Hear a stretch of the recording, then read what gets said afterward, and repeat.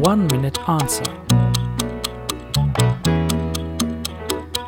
How can you tell if someone is denying scientific evidence?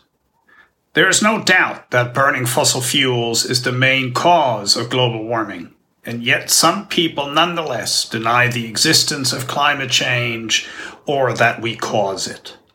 Science denial uses several telltale techniques. Learning how to spot them can protect you against being misled. One technique of denial is fake experts, spokespeople with no relevant expertise. The tobacco industry in the 1960s rolled out dudes in a white coat to create the appearance of scientific dissent.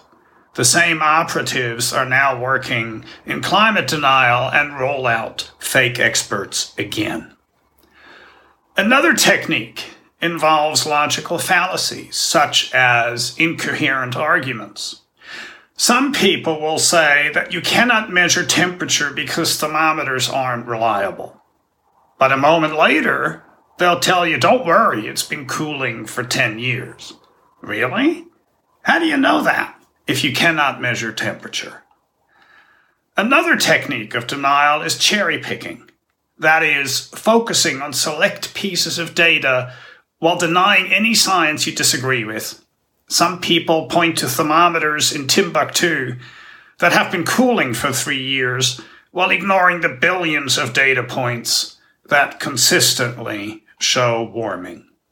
Knowing these techniques is the first step to giving misinformation the flick.